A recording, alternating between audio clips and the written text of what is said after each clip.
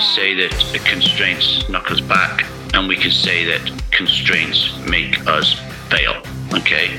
And when we think of freedom, and when we want to be someone that doesn't drink alcohol, very often when I ask people why, it's like, well, I want that sense of freedom. We are really thinking of living an unconstrained life, okay? But this is just one way of looking at constraints. And this talk today, it really aims to show why the opposite is true and how constraints can be fertile, enabling, and desirable. Welcome to the 1000 Days Sober podcast. My name is Lee Davey. I am not an alcoholic. I refuse to be anonymous. I am someone that doesn't drink alcohol, and I spend every waking moment in my life doing the same. How are you doing today? It is Thursday, the 23rd of February, and in 2 days, maybe 3 days, I'm flying off to Vietnam. I'm going to be working there with the Triton Poker Tour for 3 weeks. So I'm going to be away. And that means I won't be able to line up any guests until I get back. So what I decided to do today is give you a little peek inside of what life is like in Strive. Okay, so one of the benefits of having a Strive community membership is receiving hot seat coaching from myself, one-to-one coaching from myself, or group presentations and webinars and keynote presentations and all that kind of thing. Usually I rack up to the mic twice a week to do that with the Strive community. And what I'm going to share with you today is something that I shared with the Strive community this week. So I'm going to share with you a presentation that I did on constraints, okay? And what benefit there is in switching your perspective from believing that the world out there and the circumstances out there and the people out there, they're all there to cause you misery, pain, and suffering. And you are at the effect of everything out there, to reviewing circumstance and external people and stimuli and rules and situations and governments as being your ally, right? So looking at the world as your ally. So viewing a constraint in a very, very different way. So we're going to be talking about that today.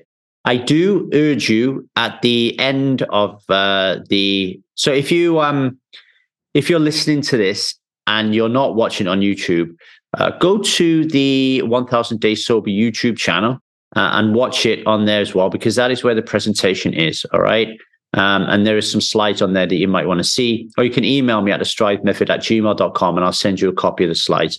Reason being, right at the end, there are some questions that you would maybe want to answer, or work in groups with people to answer that I really think will, here's the crux of it, right? I want to show today that you can pinpoint a person in your life that you have a lot of negative energy towards, and using this presentation, you can turn that around and look at them in a different light and release that energy, thus removing maybe a trigger that leads you to drink alcohol, for example, right? That's what the aim of the goal is today. And there are a lot of questions at the end of the PowerPoint presentation that you want to be looking at. I'll tell you what I'll do, actually. I will write those in the show notes as well. So wherever you are at your podcast player, look down on the show notes and you'll see those questions. But definitely don't just listen to this podcast. Really do the work, all right? It's really important. The difference between rationally and intellectually understanding something and embodying something is what Strive's all about. Strive exists as a community to give you a sandbox to which you can play in, and you can role play and really live these first principles of living a conscious life, and to embody what it means, right? Really, really different. Okay. So without further ado, I'll shut the hell up. Here is a presentation on constraints. If you have any questions whatsoever on this material, give us a shout at thestrivemethod@gmail.com, including whether or not you want to join our Strive. And, forgive me at the outset, I cough a little bit and sneeze a little bit during this presentation because I've been a little bit sick, but it will not detract from the value you're going to get out of it. All right. Anyway, over to the presentation. So I'm going to talk about constraints today. And I think it will be really useful to both of you anyway. I've spoke about some of these concepts before, but I want to bring constraints in with viewing the world as an ally, and I think you'll find it quite useful. So when you think of the word constraint, just have a think about what words come up in your mind, okay? Glynis has done this exercise with me before, but you could do this as well, Nikki. Just in your head right now, just think to yourself, okay, I'm thinking of the word constraint. What words do your mind conjure up, okay? And if you're anything like me, when you think of the word constraints, words like obstacle, impossible, block come to mind maybe, right? Now, this isn't true for everybody. Some people are able to see constraints in a different way, but I would say the vast majority of people that I've worked with see constraints in this way. Like it's a block, it's an obstacle, it's an impossible, but we cannot get past this, right? It's an impediment to progress. So constraints have a bit of a bad rap, right? And you could argue that by definition, our societal way of looking at it is constraints are really a negative thing that prevents us from acting as we would like to because it restricts us in some important way, right? We could say that constraints hold us down. We could say that constraints knock us back. And we could say that constraints make us fail, okay?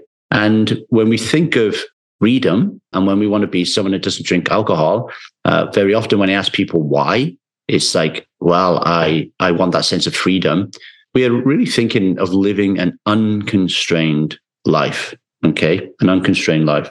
But this is just one way of looking at constraints. And this talk today, it really aims to show why the opposite is true and how constraints can be fertile, enabling, and desirable, and why they are catalytic forces that stimulate exciting new approaches and possibilities, and how they can make us more than we were rather than less than we could be, okay?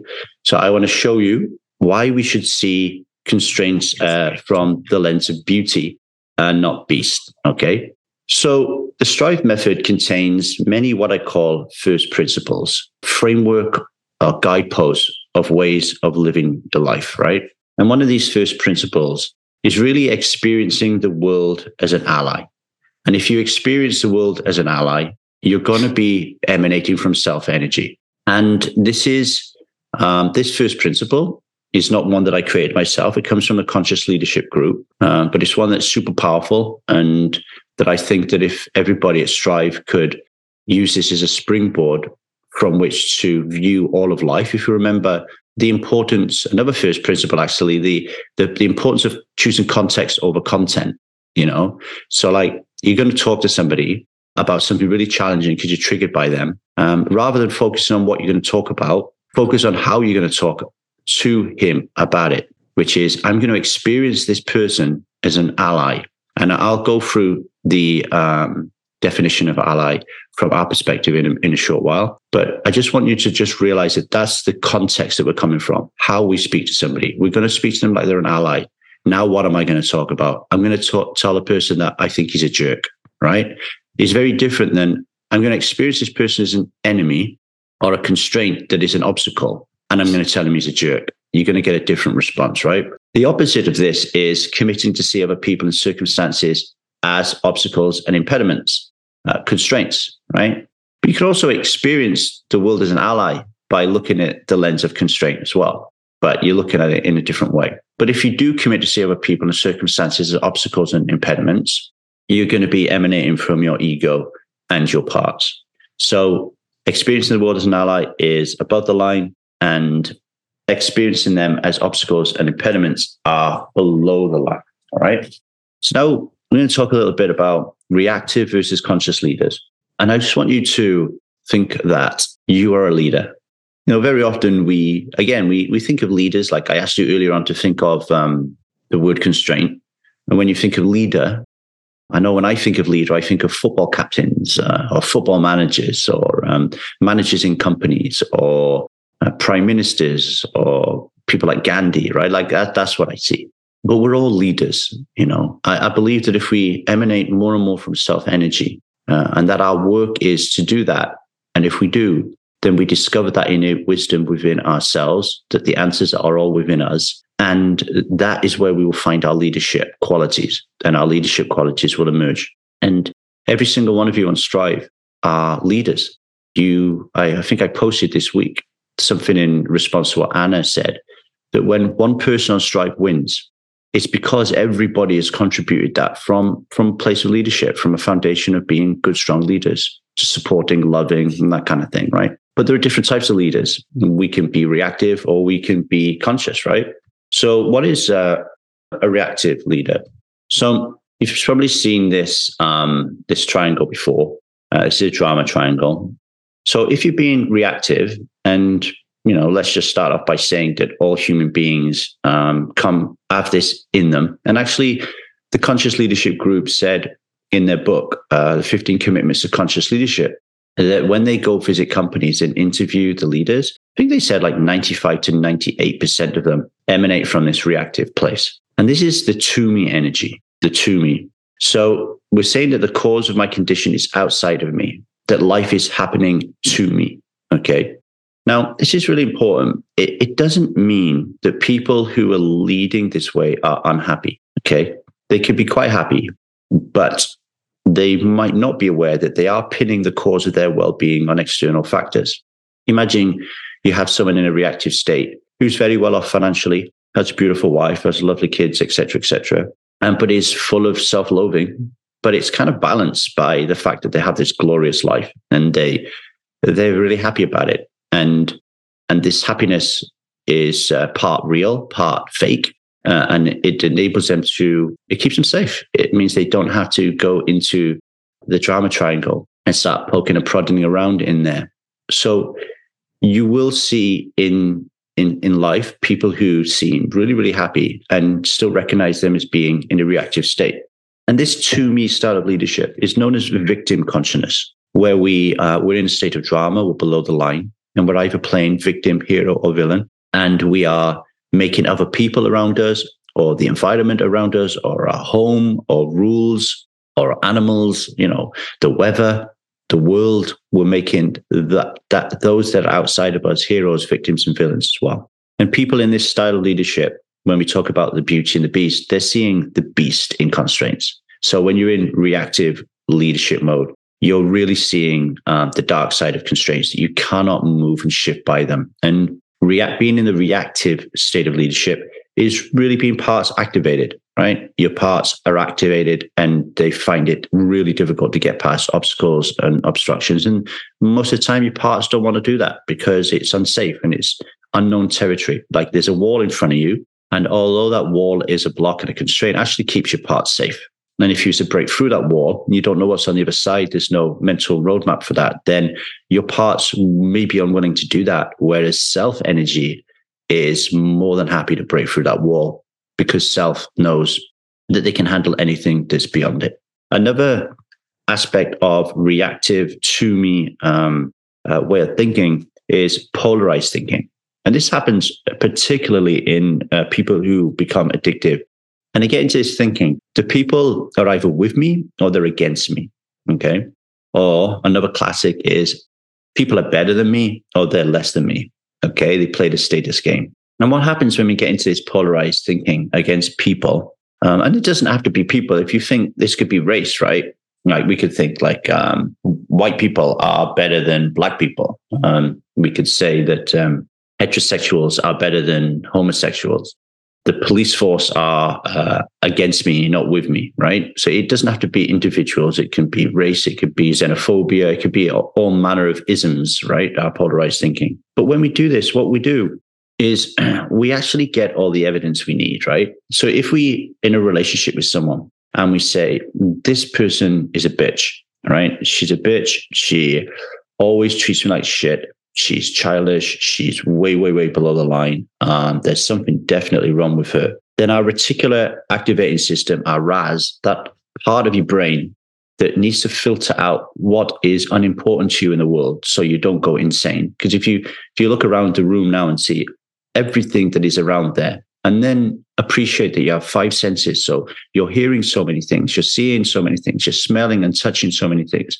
Your reticular activating system has to filter a lot of that stuff out. So the way that it works is it listens to your thought processes and your belief systems and your paradigms, and it says, right, what is important to me? What do you want? And what do you not? What don't you want?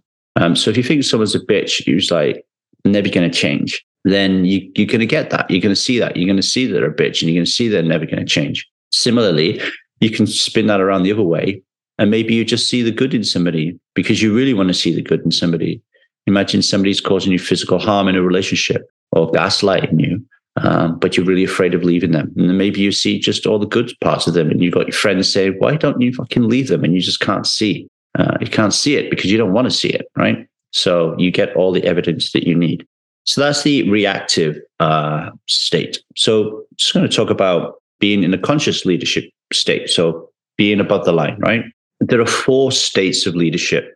You may have learned them in the Strive method, depending on how far you went with it.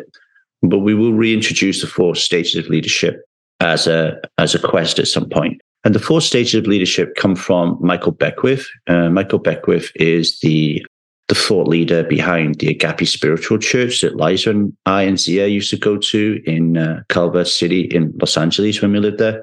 And a very inspirational man. And he came up with these 4 styles of leadership. One of them was to me, which we just said, which is the outside in way of thinking, the reactive. But then it's conscious leadership styles of as me, by me, and through me. And we won't talk about those today. We'll have another presentation for that. But just be aware that a conscious leader is either coming from the energy of as me, by me, or through me. And they're all the same. And it's the inside out way of leading. Okay. We don't need our approval, and we don't need our safety from outside of us because we supply it to ourselves through our self energy, really bringing the internal family system together under the umbrella of love. And the good thing about being conscious leadership, and you would have felt this in your time, is you can shift out of states of comparison and you can shift out of states of competition to see everybody as equally valuable, including yourself. Okay. Whereas reactive leaders, they get stuck in a comparison and a competition game. The need to be right. Like how many of you have relationship difficulties because of the need to be right, right? You need to make it right. That will be comparison and competition. And conscious leaders look at that very differently. So I'm going to talk about allies, because that first principle that I talked about was let's witness the world as allies. And very often people are amongst our biggest constraints. And if you follow me on Instagram, you would have seen this post the other day. It's a gravestone, and someone's put the epitaph on there. I would have done some really cool shit, but my husband wouldn't let me, right? So this is just a tongue-in-cheek example of looking at, this is classic my mom, right? Like my dad will likely die before my mom. And when he does, she will probably find it really difficult to really deal with that and experience life because she's leaned on him so much. She can't drive. She lets him drive. She doesn't do the shopping. She lets him do the shopping. He doesn't take her anywhere, so she never goes anywhere. And I'm pretty sure because of the conversations I've had with her, like I had one conversation with her this weekend, and this weekend, she blamed her children for not being able to live the life that she wanted to live. But I know that she blames my dad as well. And so this is a good example of her looking at her husband as a constraint. Like he is a constraint in my life. Well, of course, we know as people who spend a lot of time in conscious energy that my dad is not a constraint to my mum. He is, but he doesn't have to be an obstacle. My mum could look at him and go, well, okay, there's this guy who is really insecure and he doesn't want me to go do stuff. And that's the challenge. How do I get him to agree for me to do it? Because I want to do it and I don't want to have this epitaph on my gravestone. So different ways of viewing people. Now, when we think of allies, when I think of allies, the first thing that comes up to me is war. Like we're in the trenches and all the people around me are with me and going to fight. So we do typically think of allies as people who unite with us to pursue a common goal. So what is that common goal when it comes to the Strive first principle of viewing the world as an ally? This is really important because our parts will have a defense. Some of our parts will have a defense about making our enemies our allies. Even now, you may be thinking of a person right now and you may be thinking, I could never see that person as an ally. So this description of what our common goal is may help you with that. So the Strive method postulates that the common goal of our allies is our learning and growth. So take my mum, for example. She's looking at my dad and I'm saying to my mum, look at him as an ally. And she's like, he can never be my ally. I said, no, ma'am. Look at him from the perspective of the common goal that he is there to increase your learning and growth. And he doesn't even have to do anything, right? It doesn't matter what he does. I want you to look at him as contributing to your learning and growth. And that's the common goal here. So the common goal here is our learning and growth. Glynis, this is your learning and growth. Nikki, this is your learning and growth. And I want you to look at everybody in the world, every country, every rule, every person, every faction, every aspect of culture, everything like alcohol. And I want you to look at it and say, how does this thing contribute to my learning and growth, right? That is the lens through which this first principle sparks into life. And because of that, we do not need other people to sign up to our way of thinking or behaving to be an ally. Back to my mum in the kitchen this weekend, right? She was really, really defensive over a friend that couldn't drink anymore because he had liver disease. But then she went on how it's perfectly okay for people to drink alcohol and that this guy's lost his soul now that he can't drink alcohol. And she was looking at me as if to say, yeah, you and your stupid, shitty kind of like strife work, you don't understand this, And I could look at her and I could be like, wow, she's my enemy right now, right? Or I could look at her and be like, okay, so my mom has a thing going on with my views around alcohol. I don't need to persuade her about my views because that is not the lens through which I'm observing her right now. I'm observing her and I'm thinking, wow, it's really important to my learning and growth that I understand that not everybody is going to be happy when I start helping people to become people who don't drink alcohol. In fact, some people will be very, very angry and will view me as an enemy and will do everything in their power to shut me down. How can I learn and grow from this, right? So if you can consciously experience people in this way, they're always going to be instrumental to your growth, right? Always. Now, sometimes you can select an ally, okay? So at the moment, Nikki and Glynis, you're allies to each other. And and you may not have selected each other to be your ally to start with, but somewhere along the journey, you did. Somewhere along the journey, you encountered each other in strife and energy pulled you together and you're like, I want to choose this person to be my ally. I'm your ally, right? Both of you chose me to help you to become more conscious human beings, okay? But I want to encourage you to go a layer deeper and see everybody as your ally, even your worst enemy, okay? And to consider that everyone, right, all people support discovering an aspect of yourself that you really couldn't see without them, right? Because you have blind spots, you have mirrors, and you're not aware of them. I'll give you a really great example. Yesterday, I was doing this presentation for my poker community, and one of the guys there in Australia, I asked him to give us an example of where he was viewing someone as an ally, as an enemy. And he told me this beautiful story of how he recently was in the Philippines with a friend, and he was with their wives, and they ordered a pizza, and the price for the whole meal was like $20. And the guy that Andreas was with started to get the menu and itemize it. And Andreas said it really triggered him because it was only $20. And Andreas was like, no, don't do that. I'll pay for it if it's a problem. And then he's like, the other guy was like, no, I'm going to pay for what we bought. And Andreas said, it triggered me so much. And I said, why did it trigger you? And he said, I have no idea. And then I opened it up to the rest of the group and I said, does anyone remember anything that Andreas has said in previous group coaching sessions that relates to this? And all the hands shot up because everybody remembers Andreas telling us of a huge trigger he has with his mum around money and around how tight she is and around how that has always been a real problem for him as a poker player because she doesn't want him to lose money. And he couldn't see it until everybody in the group pointed it out to him because he had a blind spot, right? So just consider that all people support discovering an aspect of yourself that you couldn't see without. So this person in Andreas's case, itemizing a bill. Okay, we can look at him as a penny pincher.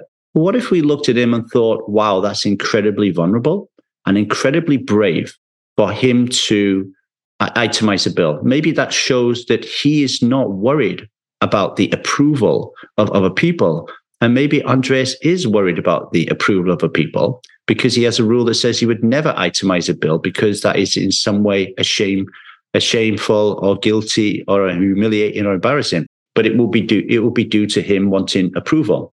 And that will track back to his mum when he was younger. But he won't see that. But if we are more practiced and embodied in this first principle of seeing everyone as allies, then at least we're asking ourselves a question. We're doing our check-ins at the end of the day, and we're thinking back and we're saying, why did Fred trigger me today? And then we're going into this exploration of how can I see what they did as a way of learning for me? Okay. And here's another important thing as well is I'm your ally, Glynis, right? I'm your ally, Nikki. But my declaration of that, my behaviors, my words, it doesn't make me your ally. Okay. What makes me your ally is your choice of the lens through which you see me. I'm going to say that again because it's really important. Me telling you I'm your ally, it doesn't make me your ally, or neither do my behaviors or my words. You had to make the choice that I am your ally, or you have to make the choice that I'm here to help you in your common goal of your learning and your growth. Okay. Imagine you've been married to someone for 20 years, 30 years, whatever, not even married to them, just in a relationship with them. Could be your parents. It doesn't matter. And you're fighting all the time. And they turn around and say, but I love you, right? I love you and I'm here for you and I'll do anything for you, right? So they're declaring that they are an ally and they're intending to do everything that you need. But if you're looking at them with resentment and anger and frustration and a lack of trust, maybe you cannot shift your choice of the lens through which you see them. Maybe you are always going to see them from a reactive state. And if you do, it's going to be really, really difficult to use this person, and you're actually going to lose out. You're going to lose out on a wealth of learning opportunities with it. So the really important question becomes, are you willing to see this person and these circumstances as an ally from your learning? Because if you're not, don't go there, right? Imagine we're doing one-on-one coaching and I can see that you are holding some really dark energy towards somebody in your life. And I can see that this energy is dragging you below the line. It is impacting the way you're thinking, the way you're feeling. It's impacting you on a physical and mental health related issue. And it's taking up energy that we could really use to be above the line in itself energy, right? And if I see that, it wouldn't be right for me as a coach to push you towards fixing that if I could see that you are not willing to even see this person as an ally.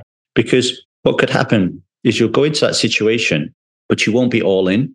Like your heart won't be all in, and you will find it difficult to get out of the reactive state. And you'll probably end up fighting, and then you'll probably come back to me deep in the Dharma triangle, and I will suddenly be the villain for trying to persuade you to see this other person as a partner in your pursuit of learning and growth. So you really, really, really, your willingness to see somebody differently is really essential for any shifts to occur, right? Like it's 100% on you, I'm just going to talk about pressure a little bit here. So reactive leaders, the leaders that come from ego and parts, they actually see obstacles when they're encountering challenges, right?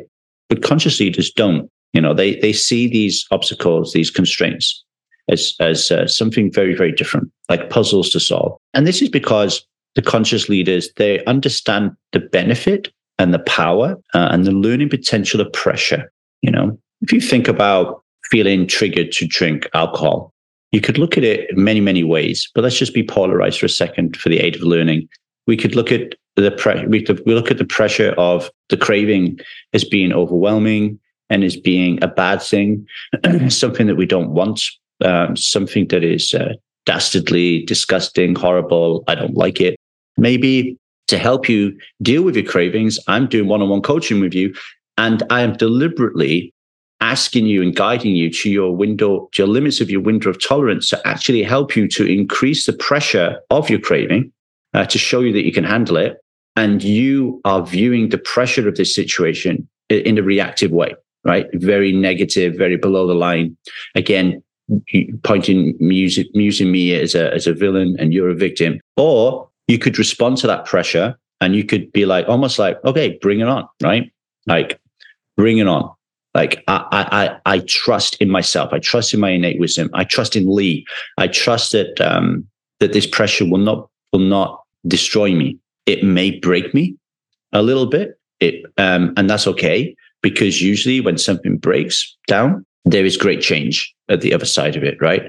So you can look at pressure from two very different angles, and the conscious leaders look at it as, okay, there's pressure here this is good. This is going to stretch me. I'm going to grow right now, right? Really important to just take a breath and to discern the different state that you're in. Positive disintegration by Krasimir Dabrowski is a good example of this, right? If you remember the metaphor of the caterpillar and the butterfly, that we find ourselves in this uni-level state, right? This state where we're not really consciously aware, we're not thinking, we're just going through life guided by the rules of society. We're like really are the caterpillar. At some point, you're going to dissolve like the caterpillar, and you're going to positively disintegrate. You're going to go through a process of rebuilding in your cocoon, and you're going to come out as that butterfly, right? Through those different layers of multi-levelness, as Krasimir Dabrowski talks about. But you're not going to do any of this if you are consistently living in a reactive leadership state, if your parts are activated. So just think of pressure as a catalyst for ideas to be born, old systems to break down, to make way for new ones, right? I have a poker player I'm coaching at the moment. And in our stable, one of the coaches that he actually joined because one of these coaches was one of the founding members. And he was really excited to learn poker from this guy. And he's left. And we've hired a new head coach. And this poker player is like, I'm really angry. And I'm like, why are you angry? And he's like, I have nothing to learn from this guy. So he's feeling pressure, right? He's feeling pressure that we are asking him to have training with somebody different. And he is coming in with a reactive state. He's looking at this guy as a constraint. He's saying, no, this guy is not up to my level. So he's using polarized thinking. He's thinking that he's better than him. He's looking at him in a way that he's competition, and he's looking at him as a constraint. Whereas I'm trying to guide him and teach him, and it's really difficult to be like, okay, we're under pressure right now. To which he'll say, no, I'm not. We're under pressure right now. And there's a potential for change, and you're resisting against it. What if we leaned into it? What if we leaned into it with the mindset that we know nothing, that this guy is here to teach us and guide us and is our ally in our learning and growth? And what if we switch the lens and look at him like that? What if we go into those coaching sessions in that way? Okay, so that's just one example. Another example, and I won't go into it too much here because you already know the story, and that's my story of alcoholism, right? You know, the pressure that you feel when your life is falling apart and you see alcohol or the removal of it from your life as the catalyst to change brings a lot of pressure on you in lots of different areas. Your own pressure internally on the way you think and feel, your pressure around changing values, belief systems, paradigms, pressures around changing friendship groups, pressures around changing the environments you hang out in, pressures around maybe leaving partners or really changing relationships to be the way that you want them to be. There's a huge pressure in growing your self-awareness, realizing that your part's activated, and then trying to break free from the safety of that. It's massive pressure, right?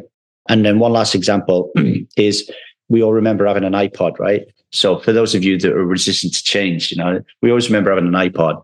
I remember traveling to Doncaster for work, and I had my iPod, and that 5 hours would fly by because it was like, oh my God, I got all my songs just in one place. But nobody has an iPod today. Right? And it wasn't that long ago that everybody loved them. Nobody has them because the iPhone came along and rendered the iPod useless. So just trust that there is a massive power within you that could render your current operating system redundant. So why are we attracting these type of people into our lives? Like, really important, and we'll open this up to conversation, actually. Maybe we have people in our lives that we're viewing as constraints because we have judgments we want to release. Maybe there are patterns we want to break. Maybe the universe is inviting us to pay attention to our innate wisdom in our body. Maybe it's saying to us, hey, your part's activated with this person, get into self. Maybe we want to expand the possibility of who we can be, and we need the pressure of this situation or this person for us to get there. Maybe you want to discover where you resist in your life, physically or emotionally, and this person is challenging you in that area. Maybe you're learning to see your resistance for the first time and honor your no. Maybe you have unexpressed emotions that you want to acknowledge or feel. Or maybe it's just as simple as there's something you've been unwilling to face, and this person is really pushing this in front of you, right? They're like a flashing beacon to it, and you can't escape from it. And here are some key questions, and I'm going to open this up to talking today. But, Glynis, Nikki, I really encourage you to get together, the two of you, and just do a little teamwork on this and come together for an hour. Each of you having somebody who you are not viewing as an ally, united in a common goal for learning and growth, or you're really trying, but you're not yet embodied it, right? And then go through these questions and ask each other these questions. We could do some now actually, but I would suggest you get together and you go through all 11. Okay. I hope you enjoyed that episode. Just a few thank yous. First of all, I want to thank you guys and girls for listening to this podcast and being supporters of it. Many people stop drinking alcohol just by listening to this podcast. I get a lot of people reaching out to me, thanking me for that, right? So give this to somebody as a gift today, or rate and review the podcast. If you can rate and review the podcast on your local podcast player and tell somebody about it, you could change somebody's life today, okay? So thank you for listening, and thank you in advance for that piece of service. Also want to thank our producer, Stan. Stan is still currently in the Ukraine, fighting the war and producing our podcast while his family is somewhere else in the world right now, okay, apart from him. So everybody send out your prayers and your love. Stan, we love you. Thank you very much for everything you do here. For you out there, if you are starting to think about, contemplate, reflect on your relationship with alcohol, you do not have to do this alone. Yes, you drink alone, but you don't have to stop alone, okay?